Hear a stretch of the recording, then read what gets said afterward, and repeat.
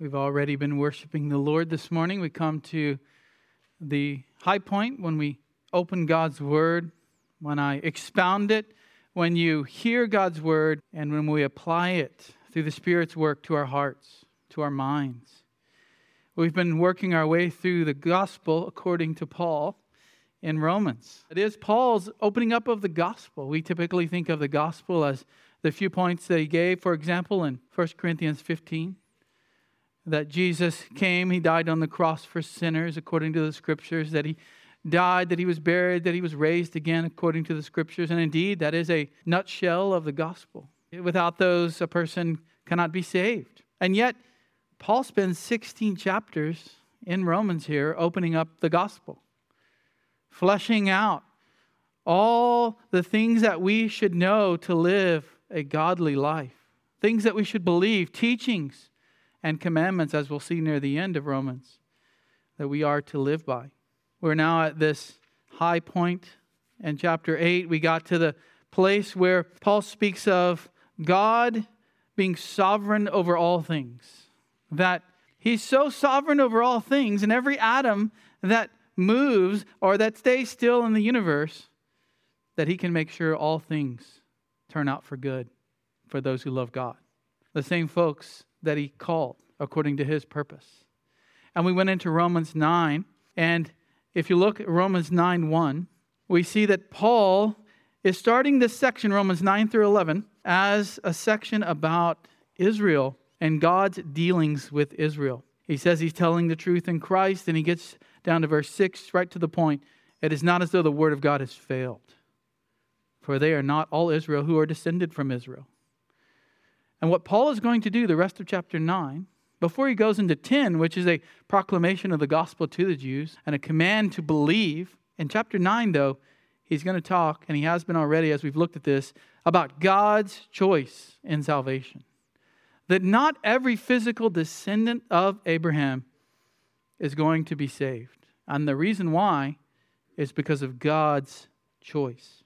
I want to read the passage that I'm going to be preaching on today. It's Romans 9:14 through 18. I've entitled the message, Is God's Sovereign Election Fair? But let's start reading in verse 10 to get the context. Why does this question even come up here in Paul's letter? Where does this question come from? And if you're like most Christians, you'll understand where this question comes from. But let's get the context here. Romans 9, starting in verse 10. Let's read. And not only this, but there was Rebekah also, when she had conceived twins by one man, our father Isaac. For though the twins were not yet born and had not done anything good or bad, so that the purpose of God according to His choice would stand, not because of works, but because of Him who calls. It is said to her, the older shall serve the younger, just as it is written, Jacob I loved, but Esau I hated. What shall we say then? Is there any unrighteousness with God? May it never be. For He says to Moses, I will have mercy on whom I have mercy, and I will have compassion on whom I have compassion. So then, it does not depend on the one who wills or the one who runs, but on God who has mercy. For the Scripture says to Pharaoh, For this very purpose I raised you up, in order to demonstrate my power in you, in order that my name might be proclaimed throughout the whole earth. So then, He has mercy on whom He desires, and He hardens whom He desires. As I told you in Romans 9 through 13, which we took a few messages to go through that portion of Scripture, this is about God's choosing whom He will choose for salvation. This is about the doctrine called election. God's unconditional election. It's not conditioned on anything that we would do. It's not conditioned on our merits. It's not conditioned on our choice. It is all about God's purpose and God's will being fulfilled. Election, if we were to define it, and I've told you this definition, God the Father chose to put His special electing love on some before the creation of all things. God's plan in eternity past to save sinners. That is the doctrine of election. And what has brought this discussion up is not some cold dusty seminary discussion that Paul's having with a fellow seminarian. No, it's the real issue here of why hasn't God saved all of Israel? Why hasn't God, at the time Paul writes, and we could say today, why isn't every Israelite saved? We could also say, why isn't everybody saved, period? And so Paul now goes into his argument here, and he's arguing that God makes a choice. If we were to back up even to verse 7, nor are they all children because they are Abraham's seed, but through Isaac your seed will be named, not through Ishmael. And then he says it's Jacob, not Esau.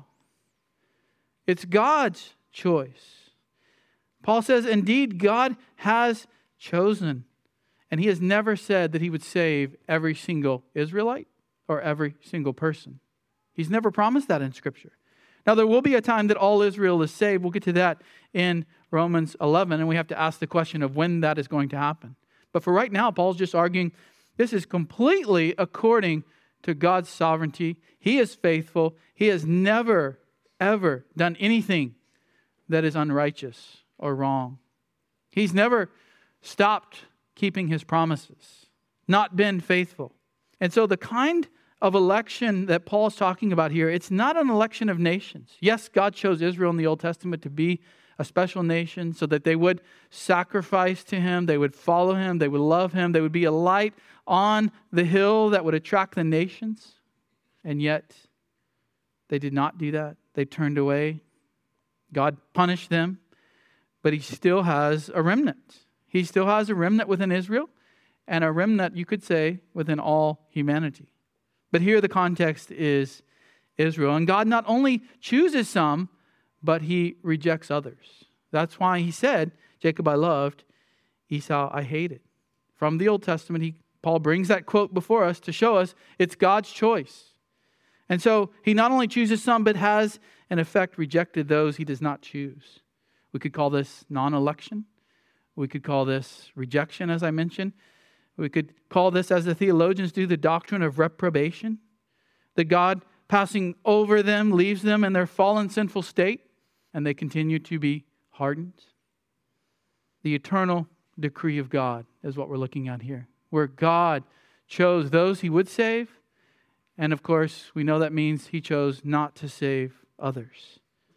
Now, the teaching of Scripture here sometimes is difficult, as I mentioned, to accept.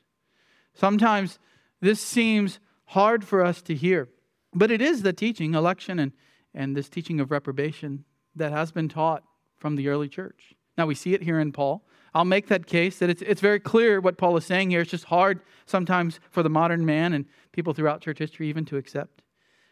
But this goes way back to the days of even Augustine in the early church. He taught about election. In fact, it was his writings on election that people today even look back to get more clarity and to understand how to put this doctrine together in Scripture. Also, Thomas Aquinas, which is a surprise to some of us, the great theologian of the medieval period, taught unconditional election. But over time, the Roman Catholic Church focused more on merit. They focused more on works. It was more of a conditional election. You earned God's salvation. You mixed your faith with works. And so the Reformers brought this teaching back up and they put it right in the forefront. And they said, by grace alone, we're saved. By God's grace alone. And so you have Martin Luther teaching unconditional election. And the theologian of the Reformation, John Calvin, teaching election during the Reformation. Sometimes Calvin is supposed to be the guy who invented this. But all Calvin was doing is going back to Augustine. And all Augustine was doing was going back to Paul. And all Paul was doing is going back to Jesus. This continues throughout church history. In fact, John Knox of Scotland, the mighty Puritans of England and the American colonies, Jonathan Edwards, the great theologian and scholar of America, the Princeton theologian Charles Hodge, Charles Spurgeon, the most evangelistic pastor that you're probably ever going to read about in church history, other than Jesus and Paul. Charles Spurgeon taught on election to thousands of people and many others throughout church history. In fact, it is not wrong to say the first 100 years of the American colonies, all the churches, all the Christians heard about election and they were taught it in the church and they believed it. Whether you were Baptist, Presbyterian, Anglican, It did not matter. This was believed by early Americans. But at some point, that changed. At some point, the church decidedly said, in America, we are not going to teach on this anymore, even though it's right here in Scripture. And that's one of the main arguments, by the way, for doing expository preaching, passage by passage, verse by verse through Scripture. We don't get to skip this. We don't get to say, well, we're not Israel today, so we'll just skip chapters 9, 10, and 11 and move on to chapter 12. No, we're still going to go through it and see what the Word of God has to say, because when he wrote this to the Romans, you know who it was to? Jews and Gentiles that were saved in the church in Rome. Now, as you can imagine, not everyone has always been a huge fan of this teaching in church history. Early on, you had some church fathers say, specifically this passage that we're going to look at today, this passage is hard to believe that Paul even wrote it. And some early church fathers said, someone must have snuck in this paragraph other than Paul. Later, a man named Pelagius, a heretic really, would translate 9:15, Romans 9, verse 15, as saying, I will have mercy on the one whom I foreknow will deserve mercy, to that I already have had mercy on him. And that's why Augustine wrote so much about this doctrine. Not because he just wanted to talk about election all the time, but because Pelagius was out there spreading this, if you deserve it, God will give it to you idea. Later, Jacob Arminius, after the Reformation, he studied under Calvin's school in Geneva, but he eventually rejected this doctrine when he learned about it and thought about it. And he said eternal life cannot be denied to some men except on account of their foreseen disobedience. In other words, Arminius said, look, this idea of election in the Bible, I don't agree with it. And he said God looks forward in time. That's where this looking down the corridors of time really got traction. He said God looked forward in time and saw what the person would believe, and then backed up in eternity past and chose people before the foundation of the world. John Wesley, who started the Methodist movement, he preached the gospel. He preached the gospel. This man was saved, but he hated the doctrine of unconditional election. He said it made God worse than the devil. And he said that predestination was poison and a blasphemy. And at some point, we saw in America the spreading of what's called the free will church movement. And during the Second Great Awakening, it was easier, some people thought, to get people to come forward, to say a prayer, to come to the bench, to make a decision, and to take God's election and all of that, God's calling, out of the preaching. And that's where we're at today. Many of us went to churches when we were first saved or grew up in churches that never touched on this. I never heard of it. I told you this story a couple of weeks ago that first time I heard this was R.C. Sproul scratching on the chalkboard on the radio and didn't even understand what I was hearing for many more years after that. But objections do come up, and that's not something new. Objections to election, objections to God's reprobation, they're not new objections. Paul knew these objections were out there. You could say God, of course, knew these objections would come because the heart of man is the same today as it once was. When people hear this, they push back against it. There's something about us that makes us not want to hear this kind of teaching about God. That's what we see here in Romans 9, starting in verse 14. Paul has brought forth this doctrine of election where God loved Jacob, and rejection where it says God hated Esau. And so the first objection that's going to come up is that's not fair. That's not fair, Paul. If your teaching is true, that makes God unfair. And then the second objection, which we'll look at, Lord willing, next week, is that this impinges on our free will. Or we would say today, this makes us like robots. So in verse 19, he's going to pick up that question where he says, why does he still find fault? For who resists his will? That's speaking of free will. So that's next week. Today, it's not fair. And so we have to ask the question, is it fair? Where is this objection coming from? Two main points here in this passage. First of all, let's just look at the objection to God's sovereignty and election. You'll see right away what the question is here. What shall we say then? How do we make sense of this, Paul says? How do we summarize what he's just taught us about Jacob and Esau? How shall we respond? As he's asking us to think here, what shall we say about all this? How shall we put this together? He realizes that all of us at some point in our lives are not going to like this doctrine. He realizes that his Jewish Christian readers maybe his Gentile Christian readers, and any unbelievers who are hearing this letter read in the Roman church or come across it later, they're going to have objections. They're going to put this together the wrong way. They're going to think wrongly about God. And so he just comes out with the question, is there any unrighteousness with God? That's the objection. Is there any unrighteousness with God? The word for unrighteousness, adikia, it's the opposite of righteousness. With the alpha on the front of it, it means without righteousness. Adikia is the quality of injustice, unrighteousness, wickedness, injustice for God. Is God not just? Is there something wrong with God? How could he choose one over the other and not be based on merit? How is it fair? This is what especially the Jew who knows his Old Testament really well and is reading this. How is it fair that God chose Isaac over Ishmael? They're both sinners, aren't they? Paul, didn't you talk about in Romans 3 how everyone is a sinner and they're none righteous? How can he choose Isaac over Ishmael when they're both sinners? How can he choose Jacob over Esau when they both deserve eternal punishment? Or some might say, how can God not look at all the good that one person has done and not choose that person based on the good that they have done or will do or the great accomplishments that they'll make for God? The issue here is that man wants to judge God based on his standards, man's standards, our standards. Man wants to say, God, this doesn't fit the way I think about the world. So maybe God's unfair is what man tends to think. And man's confusion about the sinfulness of mankind, he thinks everyone deserves heaven and no one deserves hell. Have you ever met that person who talks with you? Didn't God create us? Didn't God love us? Doesn't God want everybody to go to heaven? Doesn't God want everybody to be saved? Aren't we all good by nature? That's where it starts. Aren't we all good when we're born? Isn't that cute little baby who comes out of mama just so good and wonderful? And it's only later that they learn to sin? No, Paul says that he's been working on this for many chapters in Romans. We're all born sinners. And we start acting on that sinful nature as soon as we can. And on top of that, in Romans 5 and 6, he says, look, we have on our account imputed to us Adam's sin because he represented all of humanity. But we tend to judge God by our standards. Paul thinks that anyone who understands what he's teaching here might accuse God of being unfair.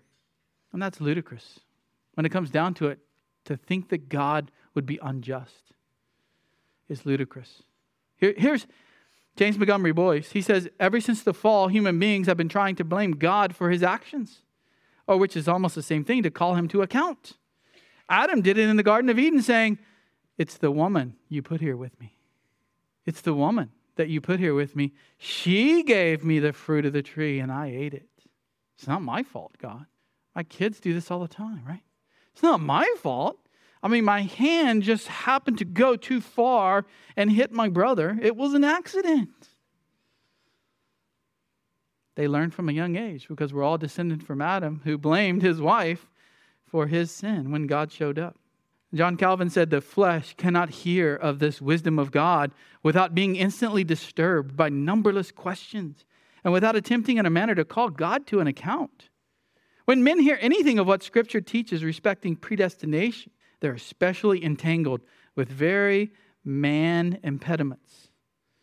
It is indeed, as the flesh imagines, a kind of injustice, man says, that God should pass by one and show regard to another.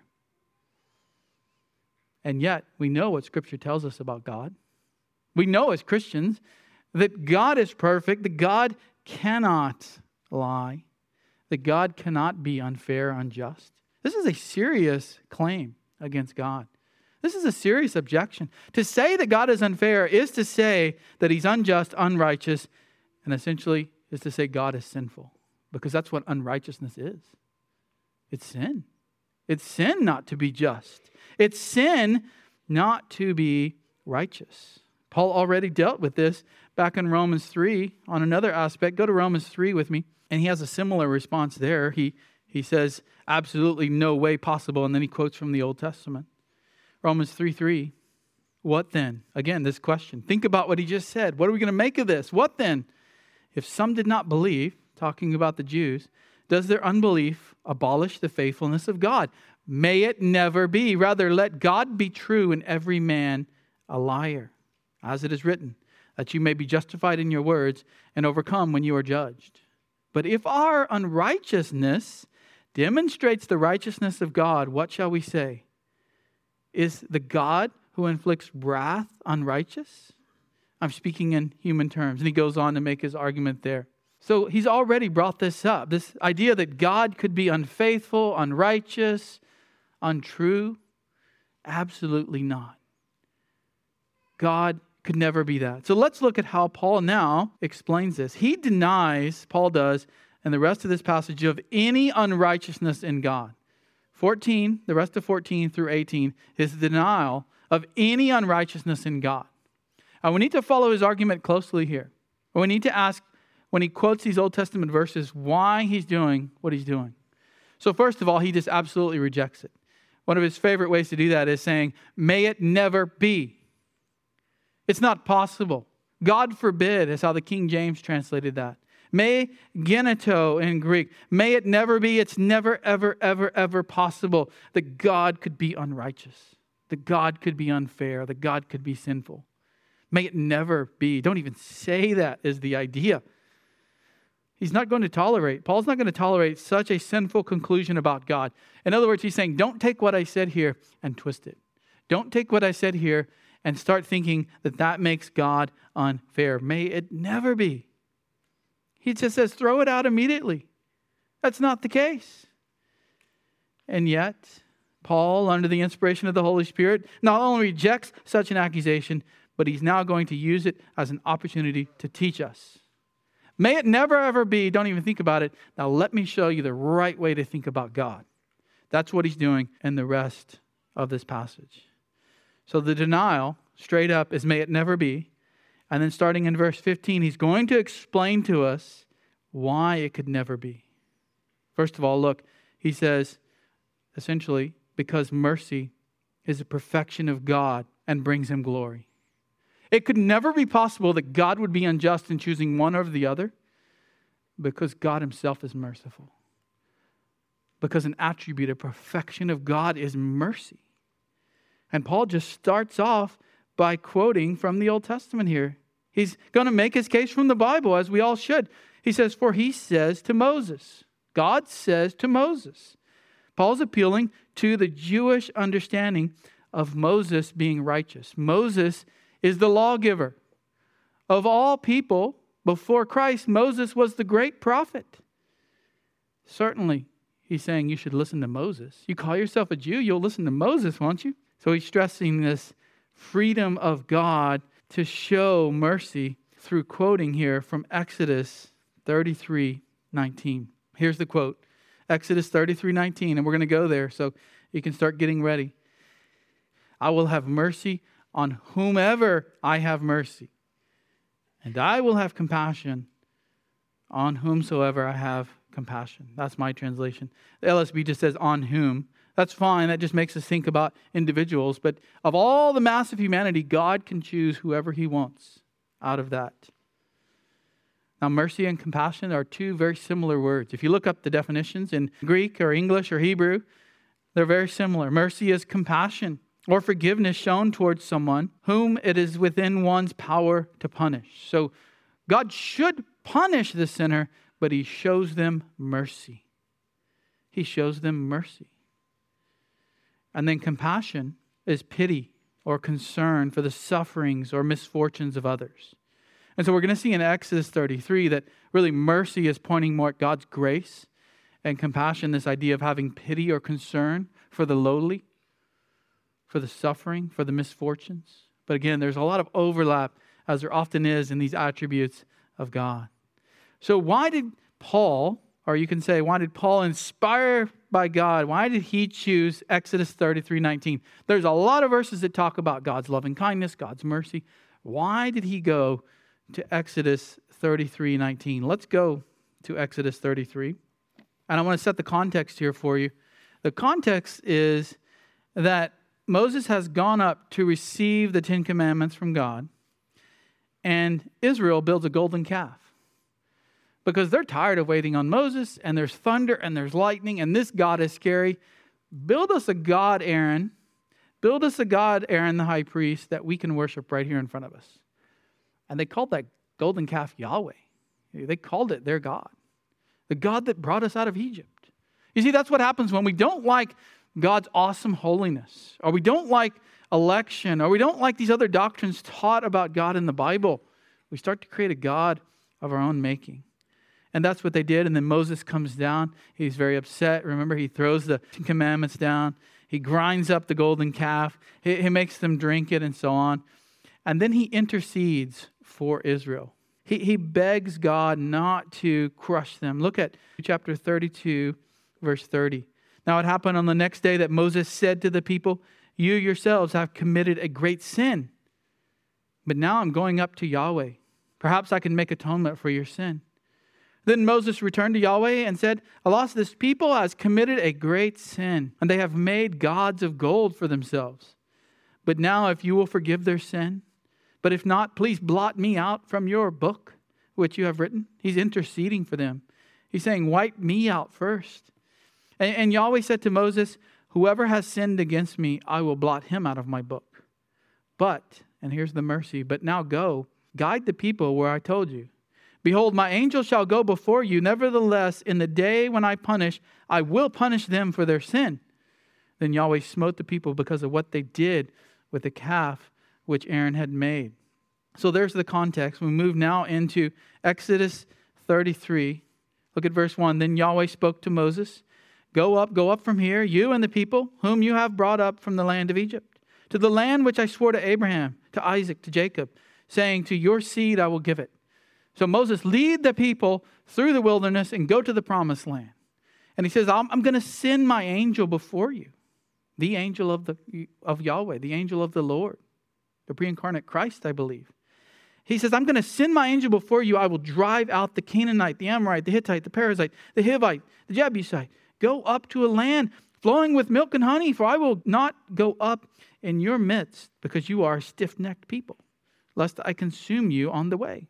Then the people heard this sad word, and they went into mourning, and none of them put on his ornaments.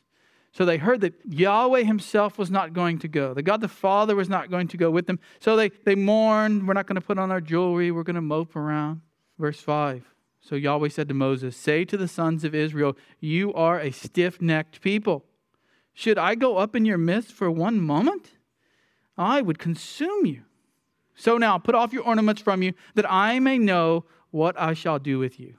So a little comment here in verse 6. So the sons of Israel stripped themselves of the ornaments, and from Mount Horeb onward. They didn't put a jewelry on again during this trip. In verse 7, now Moses used to take the tent and pitch it outside the camp, a good distance from the camp, and he called it the tent of meeting. And everyone who sought Yahweh would go out to the tent of meeting, which was outside the camp. And it happened whenever Moses went out to the tent, then all the people would arise and stand, each at the entrance of his tent, and they would gaze after Moses. So Moses is meeting with God. He's hearing from God.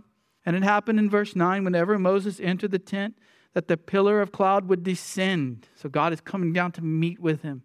And it'd stand at the entrance of the tent, and Yahweh would speak with Moses. Now skip to verse 12. Then Moses said to Yahweh, "See, you say to me, bring up this people. But you yourself had not let me know whom you will send with me." Moses was always wanting a little help. He never felt like even with God's power he could do it. So who are you going to send with me? How are you going to help me, God? And he says, "Moreover, you have said, I have known you by name, and you have also found favor in my sight." So Moses says, I pray you, if I find favor in your sight, let me know your ways, that I may know you, so that I may find favor in your sight. See also that this nation is your people. So he's begging God's help. He's begging God's wisdom and understanding. And he said, this is God, "My presence shall go with you, and I will give you rest." So Moses intercedes. God is going to go with them. Verse 15, then he said to him, Moses says, "If your presence does not go with us, do not lead us up from here." Rightly so, right? Who wants to go into this world with everybody attacking the believer in God without God's presence? Moses just says, if you're not going, I'm not going. We're not going. Indeed, how then can it be known that I have found favor in your sight, I and your people? He wants an affirmation here. He wants God to confirm his word. Is it not by your going with us, so that we and I and your people may be distinguished from all the other people who are upon the face of the earth? Then Yahweh said to Moses, I will also do this thing of which you have spoken, for you have found favor in my sight. Favor is another word for grace. You've found God's grace. God's going to give Moses and Israel grace. And I have known you by name. So he has a personal, intimate, saving relationship, you could say, with Moses. Then Moses said, I pray you, show me your glory. So we're right up to the quote that Paul draws from here in verse 19. But notice, show me your glory. That's what Moses asked. Confirm to me, and the greatest way Moses could think of, confirm to me, he says, that you'll be with us. Let me see a glimpse of your glory. Let me see you, O Lord. And here we are in verse 19. And he said, this is Yahweh, I myself will make all my goodness pass before you. All my goodness pass before you. And I will proclaim the name of Yahweh before you. So he says he's going to pass before Moses. His name is going to be proclaimed. And I will be gracious to whom I will be gracious. And I will show compassion on whom I will show compassion. You see, Paul's not quoting this to say, well, God did this in the past. He made a choice when he chose Israel, when he was gracious to Moses, when he was gracious to Israel. So that's all he's doing now in Romans 9. He's just acting the way that he acts. Well, that's true. God doesn't change. But Paul's saying something more than that by quoting this verse. Because look again at the text in verse 19. This speaks of who God is. And it's a part of the revelation of his name. He's going to show his glory. What is his glory? His glory is this bright, shining greatness. His glory is in his name, and his glory is in who he is. And who is he? He's a God of grace. He's a God of mercy. He's a God of compassion. This is a statement about God's nature, about God's name, about God's glory. God can't be unrighteous because of who he is. He's a God of mercy. He's a God of grace. These are his perfections, his attributes. They're tied closely to his name. Not just the God that shows mercy, but a God whose attribute is mercy.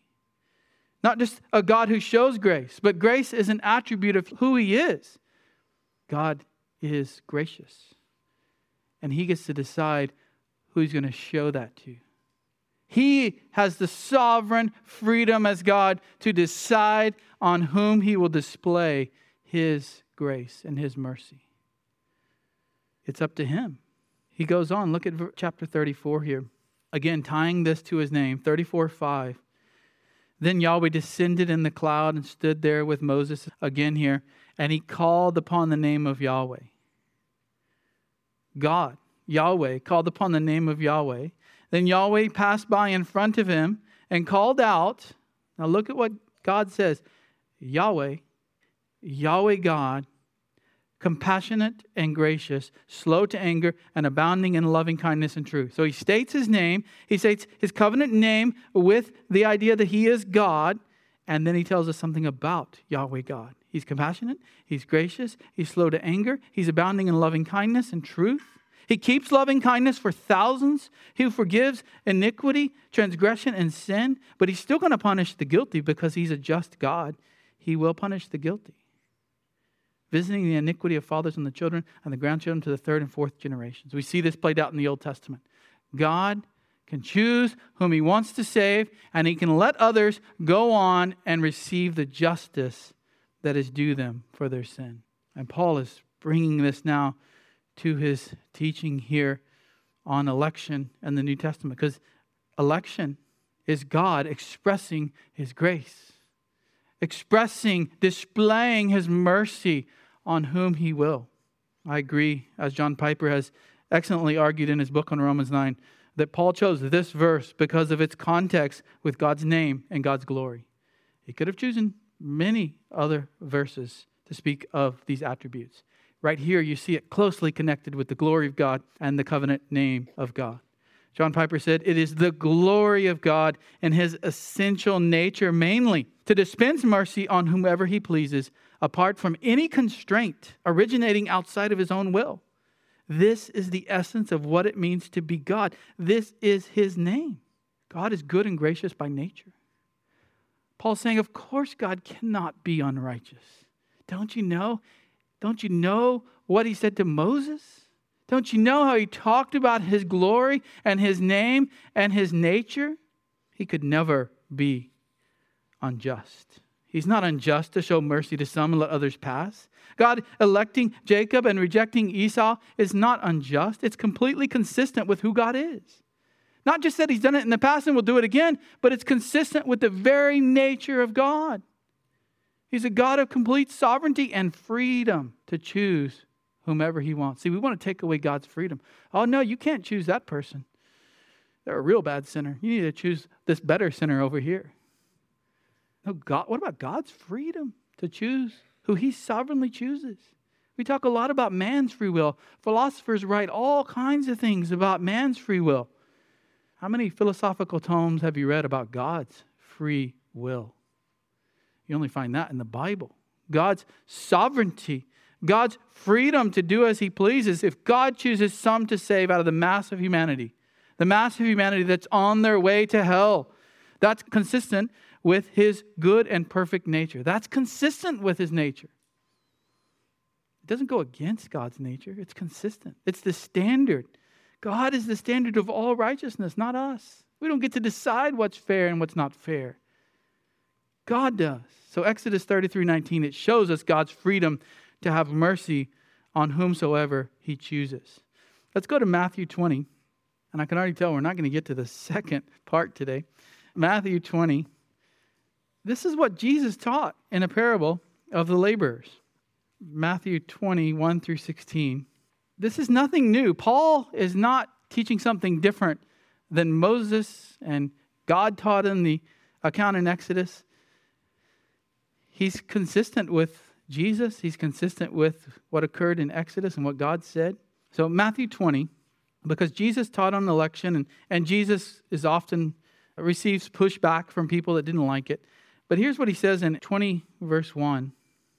For the kingdom of heaven is like a landowner who went out early in the morning to hire laborers for his vineyard. Now, when he had agreed with the laborers for a denarius for the day, he sent them into his vineyard. And he went out about the third hour and saw others standing idle in the marketplace. And to those he said, you also go into the vineyard, and whatever is right I will give you. And so they went. And again he went out about the 6th hour and the 9th hour, and he did the same thing. So he's going to the place you go to get day laborers in town, and he's hiring people every few hours throughout the day. And about the 11th hour he went out and found others standing around. And he said to them, why have you been standing here idle all day long?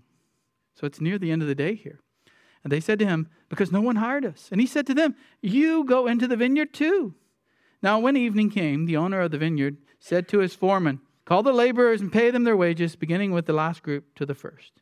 And when those hired about the 11th hour came, and each one received a denarius, and when those hired first came, the ones hired first came, they supposed that they would receive more. So even though he said, I'll give you 1 denarius, they saw the people who were hired really late in the day receiving 1 coin, and they thought, oh, we're going to get more than that. Now, when each of them, though, received a denarius, verse 10, and when they received it, they were grumbling at the landowner. That's not fair. That's not fair. You hired these guys late in the day, and you hired us at the very beginning of the day, and you paid us the same. That's not fair. They were grumbling at the landowner, saying, these last men have worked only 1 hour, and you've made them equal to us, who have borne the burden of the day and the scorching heat. But he answered and said to one of them, friend, I am doing you no wrong. Did you not agree with me for a denarius? Take what is yours and go, but I wish to give to this last man the same as you. Now look at verse 15. Here it is. Is it not lawful? It's another way of saying, is it not right? Is it not just? Is it not righteous? Is it not lawful for me, the owner of the vineyard, to do what I wish with what is my own? It's his vineyard. He can decide to pay them exactly what he told them he would pay them, which is what he did. That's fair. That's just. Or is your eye envious because I'm generous? Did they just want more? Because he's being generous to them, right? They want more. So the last shall be first and the first last. Look, Jesus says the vineyard owner can do as he pleases. Paul says God can do as he pleases with his vineyard, with his creation. Because he is good, he is merciful, he is right, he is just. Here's how Jonathan Edwards said it. He said, God is under no constraints from any source, under no obligation to conform to another's will, and without any obligation to anyone for anything. That's what it means that God is independent. God's aseity. He doesn't wait around to see what you're going to do. He's not learning something today. He's not just learning that, oh, wow, they're going to go to church today. No, he knows. He decreed it all would happen. Edwards goes on, he says, God can either bestow salvation on any of the children of men or refuse it without any prejudice to the glory of any of his attributes. Let's go back to Romans 9 here. So how does Paul apply Exodus 33:19? So then, that's his application. When he says so then, he's making a point of what he just stated. So then, what is it? A lot of people debate on what it is. It is what he just talked about. God's mercy, God's saving mercy, God's mercy in choosing to save some. It does not depend on the one who wills. Now, people look for free will in the Bible. There's a free will offering in the Old Testament. And then here's a mention of free will. It does not depend on how much you desire it. That's what will means here. How much you purpose it, how ready you are for something. It's not about human choice. Now we know the gospel calls us to have faith and repent. So don't misunderstand what Paul's saying here and think, oh, there's no obligation on us. God will do it all. No. We are called to have faith. That is an action of the will. But who moves first? It's God. That's the point here. Paul could say, you know what? It's not the one who wills, but if it's your faith, I'll go ahead and insert that. No, even our faith is given by God. Even our faith is given by God. When he regenerates us, we can have faith. So ultimately, he's saying it does not depend on the person, but on God who grants mercy. And then he says, or the one who runs. So there's willing, that's the desire, that's the purpose to do something. And then the execution of that would be like running. You think about running, you think, I'm going to run from here to the end of that field, and then you do it. That's the execution of it. And he says it doesn't depend on that either. He's pointing to the athletics and the Olympic Games, and one of those is running. And he says it doesn't depend on how much you exert yourself to the limit of your power. You cannot earn God's election through something you do. Doesn't matter how good you try to be. All your achievements, all your good works, it does nothing to change God's mind and force him into choosing you for salvation. You can't force God to choose you. But who does it depend on? It's not your will. It's not the one who runs, but on God who has mercy. Salvation is all of God, is what Paul is saying. Sola gratia. Sometimes people say, I love the 5 solas, and then they come to something like this, and they don't like it as much. Sola gratia means by God's grace alone. You know what alone means? It's alone. There's nothing else. Salvation belongs to Yahweh. That's what Jonah said in the belly of the great fish. Salvation belongs to the Lord. John MacArthur said, it's not man's choice or pursuit, but God who initiates mercy for the sinner. Salvation is never initiated by human choice or merited by zealous human effort. It always begins in God's sovereign, gracious, and eternal will. Those who receive God's mercy receive it solely by his grace. It's not based on us. It's based on God. Now, I'll show you the second point, but we're going to open it up next week. Number 2, the reason that it will never be that God would be unjust in choosing some over the other, is because God's justice is a perfection of God and brings him glory. That's in 17 and 18. So first, he dealt with God's mercy.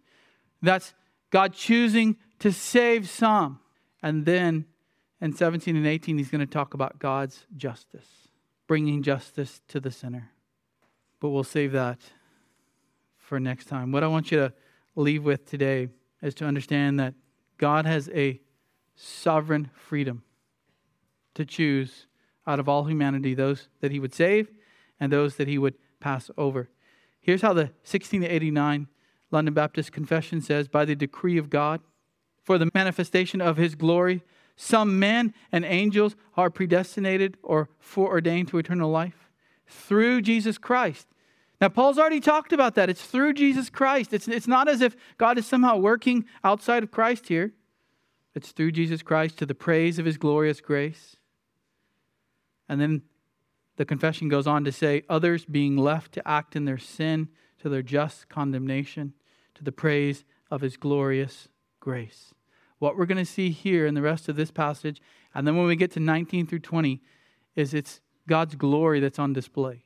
Whether he chooses to save one and have mercy on them, or he chooses to pass over and let somebody continue in their sin, both glorify God, just in different senses. So to the unbeliever here today, maybe you're hearing this and you're saying, this is some crazy kind of talk that's going on here. Is this one of those churches that is talking about election? Yes, because it's in the Bible. But if you're not having faith in Christ, if you're not saved, this isn't really a discussion for unbelievers. You can hear it, you can try to take it in. You're never going to fully submit to it until you've been given a new heart.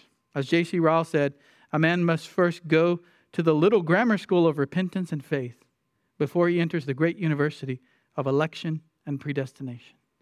So to the unbeliever, you need to turn to Christ. You need to come to Christ. There's no use sitting there saying, am I elect or am I reprobate? No, the Bible says the unbeliever is called to come. And when you come, and when you have faith, and when you turn from your sins to Christ and faith alone and Christ alone, then you know that you're elect. There's no other way to know. God doesn't tell you by some kind of audible voice. He doesn't zap you with an election ray, put a mark on your forehead that says you're elect. You know it because you have faith, and the Spirit is in you, and you're in Christ. And now you can go to the university of election and predestination, as Ryle says. So if you're not in Christ, turn to him. Let's ask God's blessing on his word here, and that we would accept it, believe it, and live our life accordingly. Oh Lord, we do come before you this morning as your people. We know that this might be hard teaching for some, and many of us push back against this. We wonder if you might be unfair, but we're certain from the scriptures here, Lord, and we know who you are, that you're completely righteous, that you're merciful, that you're just, that you are gracious.